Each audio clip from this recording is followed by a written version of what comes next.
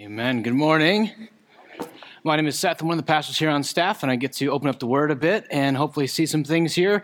We're kind of jumping in at what would be like the end of a scene, right? If you kind of think about the book of John as kind of this well-crafted documentary in which John is helping us see Jesus, that we're kind of wrapping up on one of the ends of the episodes here. And this episode has been this conversation back and forth between Jesus and the Jews. And by the Jews, they mean these Jewish religious leaders, not just Jewish people in general, but a particular group that it was their role to judge and decide and lead the Jewish people. And so he's going back and forth with the leaders, going toe-to-toe. The conversation's escalating, and it kind of hits a breaking point here in this text. Now think with me, maybe you've been in a conversation that was getting out of hand and you kind of felt trapped in it before. You're kind of going, oh no, this is going somewhere I don't want it to go. And you kind of start making an exit plan. How do we get out of this conversation? It's lingering. It's lasting too long. What do we do? There's actually a rule for this on the internet about how conversations tend to get out of hand as they go on. A sociologist named Dr. Godwin came up with Godwin's law, which is that the longer an online discussion, the higher the probability someone is going to get called a Nazi. Just you ratchet it up, and eventually, here we are, we're slinging names around, and that's kind of what happens in Nick's text. My son, who's, 16 months old, he has a similar tactic when the conversation goes too long. What ends up happening with him, though, is, we're praying. He's doing this pretty often now. We'll hold hands and pray for lunch or dinner or whatever meal around, and he thinks I prayed too long. I don't pray that long. It's like, Jesus, thank you for my son and this food, amen. But if I go like 3 seconds longer than that, in the middle of the prayer, it's like, Jesus, thank you. And then he goes, amen. Land this plane. We have work to do. There's going too long. But the conversation's going too long. It's getting out of hand. The tension is increasing. The names are getting hurled around. This is part of what we see happening here is they've been going toe-to-toe for a while, and the Jews are getting increasingly personal in their attack. And Jesus is getting increasingly purposeful in his raising the bar on tension and forcing them to have to deal with reality. And so I want us to look at this conversation, look at this back and forth, and together kind of see three things. First, I want just kind of to see an observation. Then we're going to get a warning pretty soberly from this text. And then last, we're going to get an argument that will help us take this out of here and force us to deal with who Jesus is. So let me pray, and then we'll jump in on the observation. All right, Jesus, I pray that you would increase the tension in our lives and in this room, that we would have to deal with you as you are, not as we just want you to be. I pray for folks in this room who don't know you, either because they know they don't know you or because they think they know you and they don't. I pray that you would correct us, correct our erroneous beliefs, and help us see you clearly. And Jesus, above all this, I pray that you be made much of, and as we walk out of here, we would see you as one who is worthy of our time and our attention. In the name of your Son, we pray. Amen.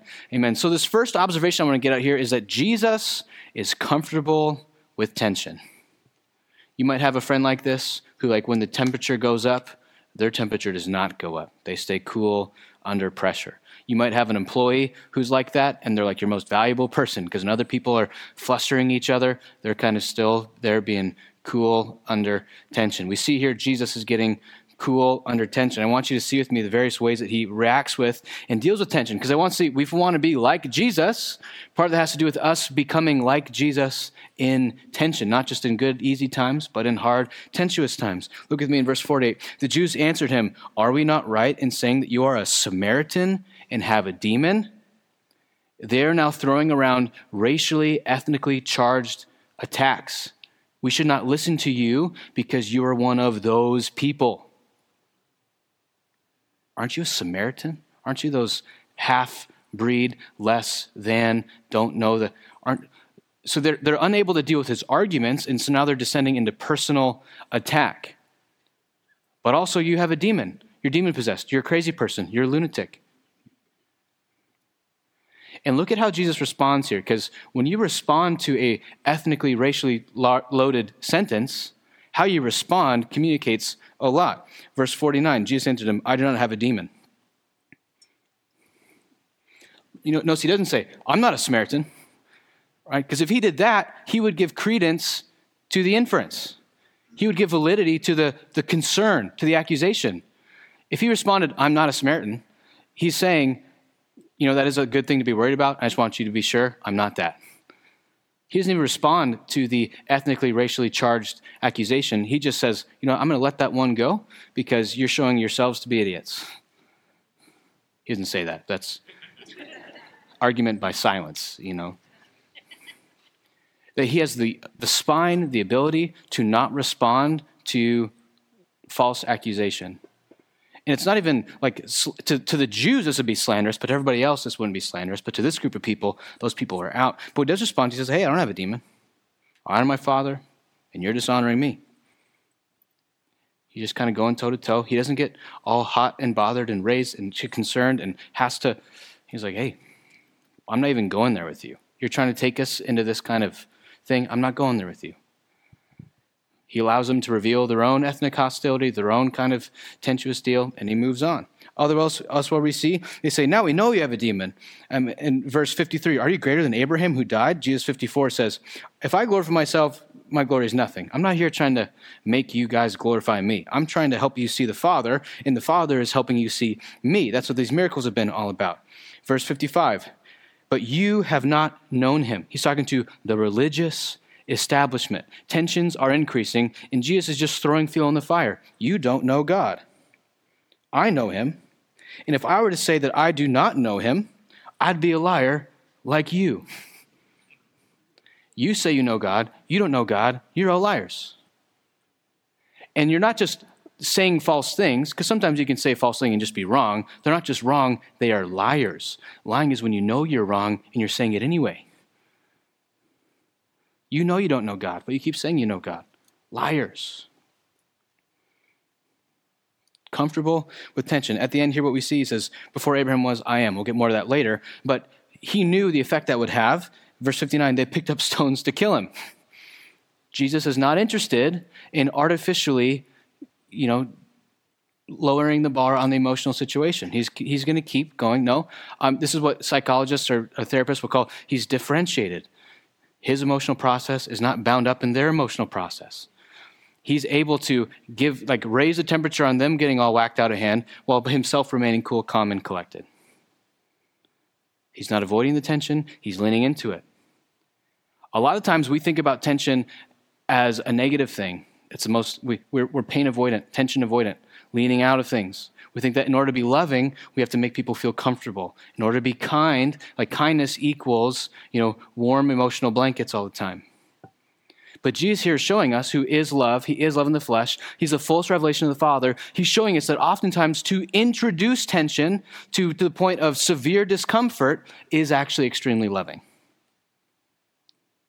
I've experienced this a ton in my life. That the moments when my wife is deciding, do I or do I not increase the tension, whenever she decides to say something that's true or lean into the tension or expose incongruity, it creates tension.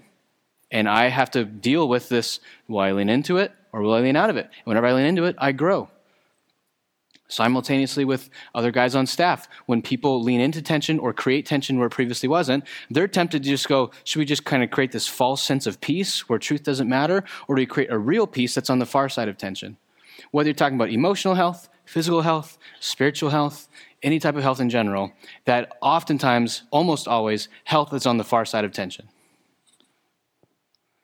If we're pain avoidant, tension avoidant people, we will not grow. If anything, we will decay.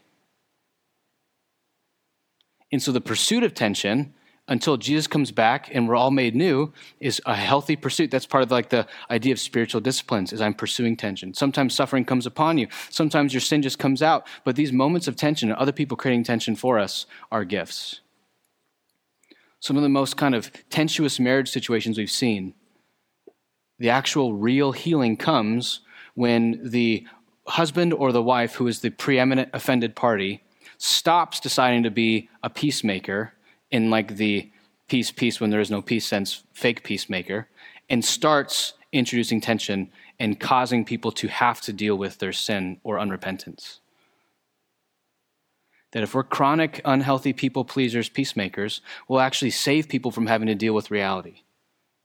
And Jesus here is not afraid of making the Jews deal with reality, that I am who I say I am, and you who think you know God don't know God. He doesn't get murdered in this text, but he does later on. So he's he puts his money where his mouth is, or, they try to call his bluff and it never really happens. And so the question I want us to ask is, how comfortable are you with tension? How comfortable are we with tension? Because tension-avoidant people are stagnant people. But we lean into it, God uses it, and we grow. Similarly, in this text, kind of tension, I'm about to increase some tension here. There's a warning in this text, a warning that I want us to look at. Here's the warning. The warning is that Jesus knows of a death that is greater than death. A death greater than death. One of the themes we've seen so far in John is that there's life and there's eternal life, or there's life and there's abundant life. But what he's getting at here in this text is that there's death and there's eternal death. There's death and abundant death. There's this more to just not dying type of life. There's this greater life, life with God, connection with him. Also, there's more than just death. There's actually this severe, more serious death. And he's trying to explain this to these Jews, and they're just not getting it through their heads. Read with me in verse 51. Truly, truly, I say to you, if anyone keeps my word, he will never see death. Now, Jesus knows he's going to be crucified later. He also knows that everyone dies. So what's he talking about here? Clearly, people see death. Clearly, you're going to see death. And the Jews kind of see that tension. They go like, now we know you have a demon. Now we know you're crazy. Abraham, the father of the Jews, who is certainly faithful. He was the man of faith. Genesis 15, you know it, Jesus. We know it, Jesus. That he believed God and God credited him with righteousness. That guy, Abraham died. Are you better than Abraham? Jesus is getting at this. Look. You don't know God. I say I know him. The Jews say, he says, Abraham looked forward to this day that's happening right now. And they go, you're not even 50 years old. What's going on here? But Jesus is highlighting that there's this death that's greater than death. And here's how I want us to think about this. I've done a number of funerals the last 2 months. And there's different levels of severe sadness. Probably one of the most sad ones I did. There was this woman, 49, servant to society, married, son who's 14, on the autism spectrum. And there was there's death when you're 175 years old and you pass away in your sleep, and you're kind of like, everyone hopes that happens. And then there's like this premature, untimely, my son's still in his awkward stage and I left him in that, and now I'm single parent. All of a sudden, like, there's a different level of sadness that hits. I mean, it's all sad. It's all like really, there's a different level. And trying to get to like, why is that? It's because physical death is separating. There's a theft that happens. That when you experience physical death, we can no longer interact. We're separate. We're separated. We were together, now we're apart. We have memories, but there's no making of new memories. We have memories, but there's no enjoying of the memories. There's distance. There's departure. And so part of what you grieve in death is the separation that now exists, that can't be undone. Especially when it's untimely death. There's real grieving over possible future memories that could have been created that are now no longer there. So you're grieving possibility, you're grieving opportunity. And it's just, grief is normal and it's healthy. And if you find yourself in a very, very sad situation and unable to grieve, like, that's a problem. That doesn't mean you have a lot of faith. It means you probably weren't lovingly connected to the person who passed away. Grief is horrendous. And Jesus, looking at this death metaphor, this first death, this bodily death, and the separation it creates, and the grief it creates, and the pain it creates, and he's saying there's another type of death, the second death, not a physical death, but a spiritual death. And it similarly creates a separation. And it similarly creates a gap. And it similarly robs you of possible future memory making. And it similarly creates agony. And it similarly creates distance. And the spiritual death is separation, not from your loved ones, but from the loved one, God himself, God Most High. And he's telling these Jewish leaders, if you keep my word, which keep his word does not mean be a good, nice person, helping, doing good Boy Scouty stuff. Keeping his word has to do with trusting me, knowing me, following me, believing in me, walking with me. If you keep my word, you won't taste that death, the second death, the separation from God.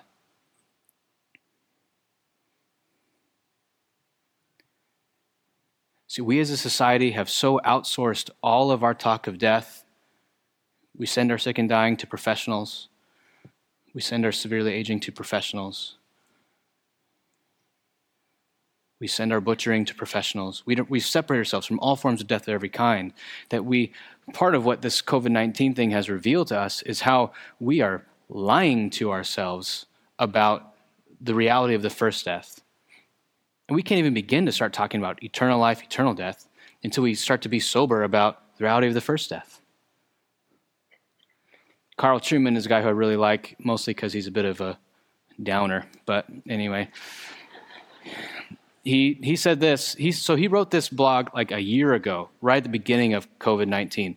And I thought it was insensitive then. It's still insensitive now, but it's less insensitive. So I just want to read this. He says, "I've often wondered about the significance of saving lives. Delaying deaths, while culturally tasteless, is technically more accurate. We are born and we die. Death is inevitable, which is why each of us finds it so terrifying. It is a task of the church to mug people with reality before reality itself comes calling." Mug people with that reality. This is, at funerals, we read Ecclesiastes 7. It's better to enter into the house of mourning than the house of feasting, for such is the fate of all, and the wise lay it to heart. Everyone in this room, unless Jesus comes back real soon, will have a funeral. Have we dealt with that reality? I saw a statistic the other day that said, Moderna vaccine, 99% effective in preventing death.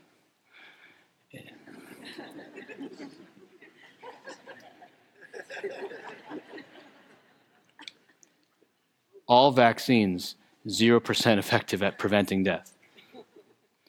I'm not saying delaying deaths is really good. Wear your seatbelts, be cautious, don't be reckless. Part of being pro-life has to do with preserving and delaying death whenever possible and reasonable. But it's Western arrogance, technological arrogance. If we start talking about saving lives, we're delaying deaths. Have you dealt with that reality? Because until you recognize, it's coming. For most people, it comes sooner than expected. Jesus is trying to warn them, hey, there's a death coming. And you don't know God, and you think you know God. The only thing that will help you in that second death is knowing God. And the Jewish religious leaders don't know God. That's the warning. Have we heeded it? There's something that shatters in you when someone who's your age dies for the first time. Right? Growing up, when great grandma passes, it's like, this is the cycle. It's still sad, but you kind of expect it. I think when my buddy Ethan died when we were 18 and a half, and it disoriented me and our whole friend group. And the man loved Jesus, but from a perspective, it gave us all a gift that he was healthy. He didn't do all the bad things that whatever. Just cancer comes. You don't have a warning most of the time. This is the warning.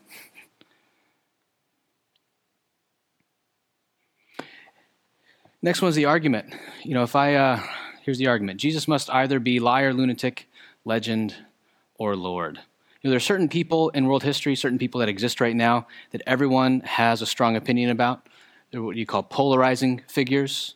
Like if I said, who has an opinion about Donald Trump, I could basically go to 7 billion people in the world and they'd have an opinion, right?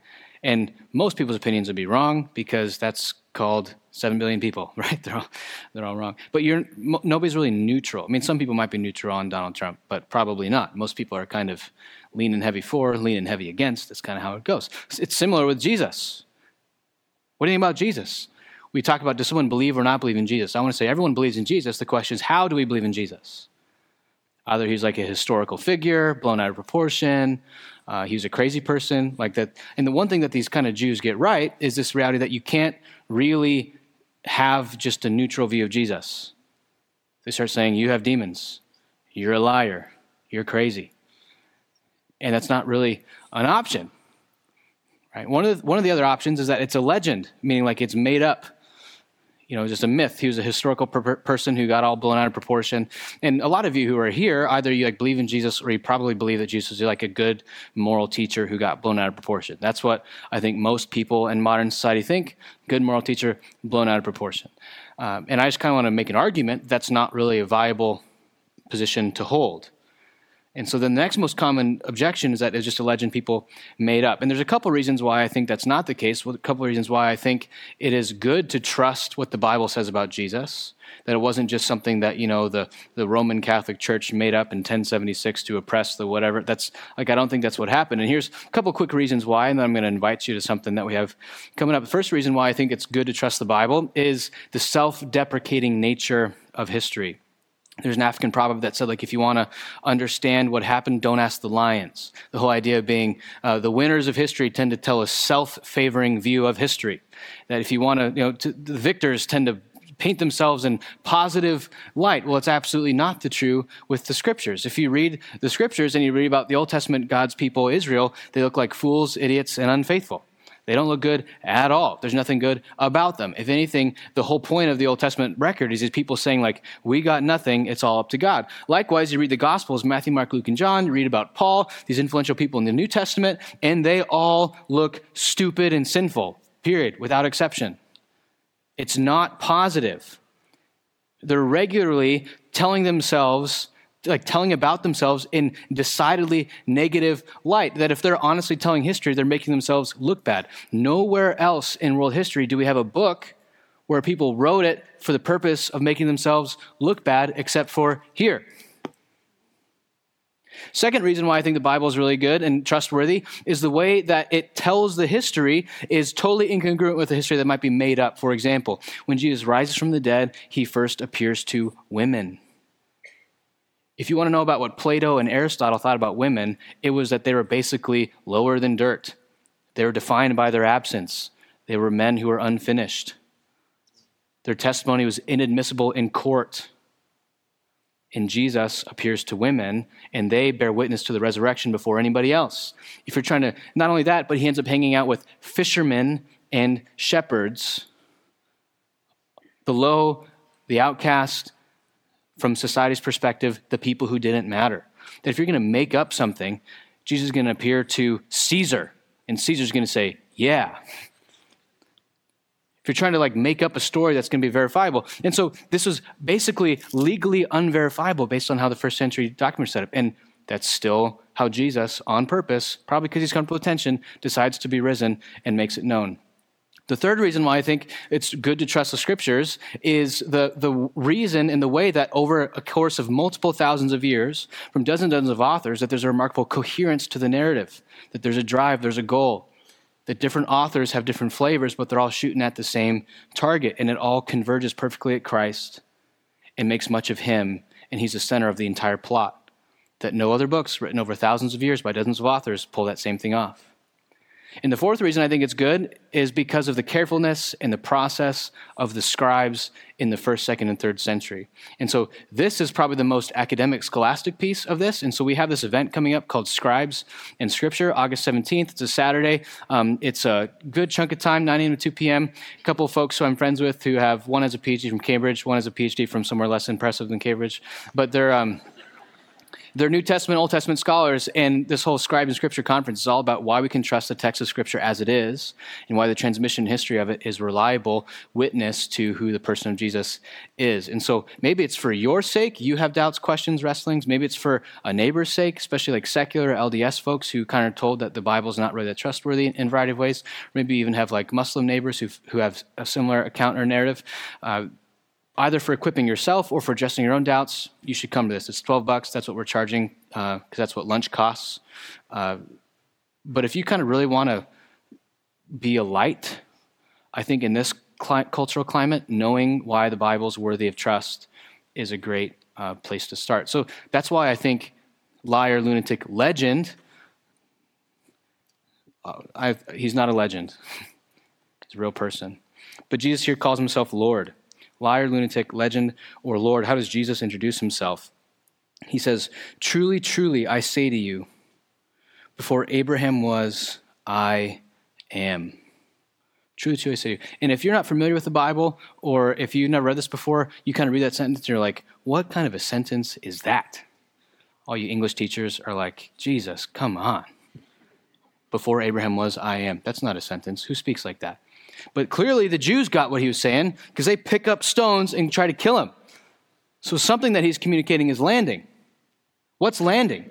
Well, here's the whole idea is Jesus is using a phrase, ego eimi, I am, and he's pulling the heartfelt confession when God first gives Israel his name at Mount Sinai with Moses. He describes himself as the I am. Jesus claiming to be the God of the Old Testament. Exodus 3 says it like this.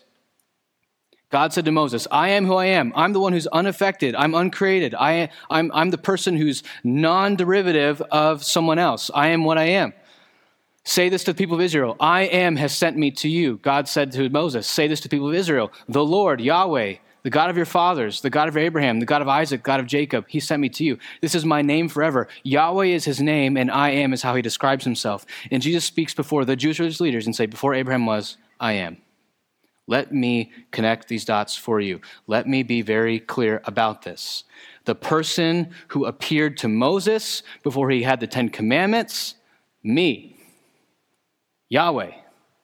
This is why when we baptize people, we baptize them into the name of the Father, the Son, and the Holy Spirit, because the Son, the Father, and the Spirit share the name, and the name is Yahweh. And Jesus is saying, my name is I am, my name is Yahweh. Nice to meet you. And they have to try to kill him, because that's blasphemy, unless it's true, which it is. So if Jesus is Lord, then how do we have to deal with that? C.S. Lewis talked about it like this. He said, you must make your choice. You can shut him up for a fool. You can spit at him and kill him as a demon, or you can fall at his feet and call him Lord and God. But let us not come to any patronizing nonsense about his being a good moral teacher. He has not left that option open to us. He did not intend to. Now it seems to me obvious that he was neither a lunatic nor a liar, and consequently, however strange or terrifying or unlikely it may seem, I have to accept the view that he was and is God. Jesus is speaking here, and he's speaking in a way kind of like you walk into a movie theater, which you wouldn't, but 2 years ago you might have walked into a movie theater, and said, fire! People have to decide true or false. You can't just neutrally say, I think that guy yelling fire, he's a good moral speaker. That doesn't work. They're either lying or they're telling the truth. And if they're lying, then we're good. Keep watching the movie. And if they're telling the truth, we need to get out of here. And when Jesus comes up and he says, I am, he's giving us the option. Liar, lunatic, legend, Lord. Pick one. Good moral teacher is not an option. And if you come to the realization that Jesus is Lord, he is who he says he is, then the only question is, what type of Lord is he? What type of Lord? Just one we have to submit to and get on with it. Not good news. Is it bad news that he's Lord, or is it good news that he's Lord? A lot of times we tend to take our experience of our parents and project it on God Most High. They're arbitrary, they're absent, they're judgy, they're disappointed, they abandon us. We tend to view Jesus as a Lord who's absentee, he's arbitrary, he's a killjoy. But that's not what he's like. You know, my son's in this great season right now where he doesn't know that I'm a sinner and a failure, so he just loves me a ton without real qualification. I don't know how long it's going to last. 2 weeks, 3 weeks. But if we go to places where there's like new people he doesn't know, he gets all bent out of shape and screams. He's super extroverted, new people. He squeals, runs in circles, runs up and down, high fives people. But about every 30 seconds, he stops and points at me and goes, Dad, like looking eye contact with these people. Like, that's my dad. Did you know that's my dad? Dad. He's like, some of you are like, man, I remember when my kids used to love me that much. Now it's like, yeah, it's my dad. I told him to drop me off around the corner. Dad. Like, that's why I'm here. That's why I'm allowed to be here. I'm here with him. I'm not here with you. I'm here with him. He's great. And if we really get and understand the heart and character and faithfulness of our Father in heaven, that's what we'll be like. That's my Father. Do you know him? Have you met him? He's why I'm here. You should meet him. He's the Lord we don't need to be ashamed of, not one we need to have drop us around the corner, but he's good and kind, and he reveals himself perfectly in the person of Jesus. Let's thank him for that. Let's pray. Jesus, thank you for the way that you sharpen us, the way you guide us, the way you give us tension. I pray that in this room that we would all really believe that you're Lord and a Lord worth following. I pray for folks in this room who don't know you yet, that you'd soften hearts, open ears, and help us see you for who you are. Amen.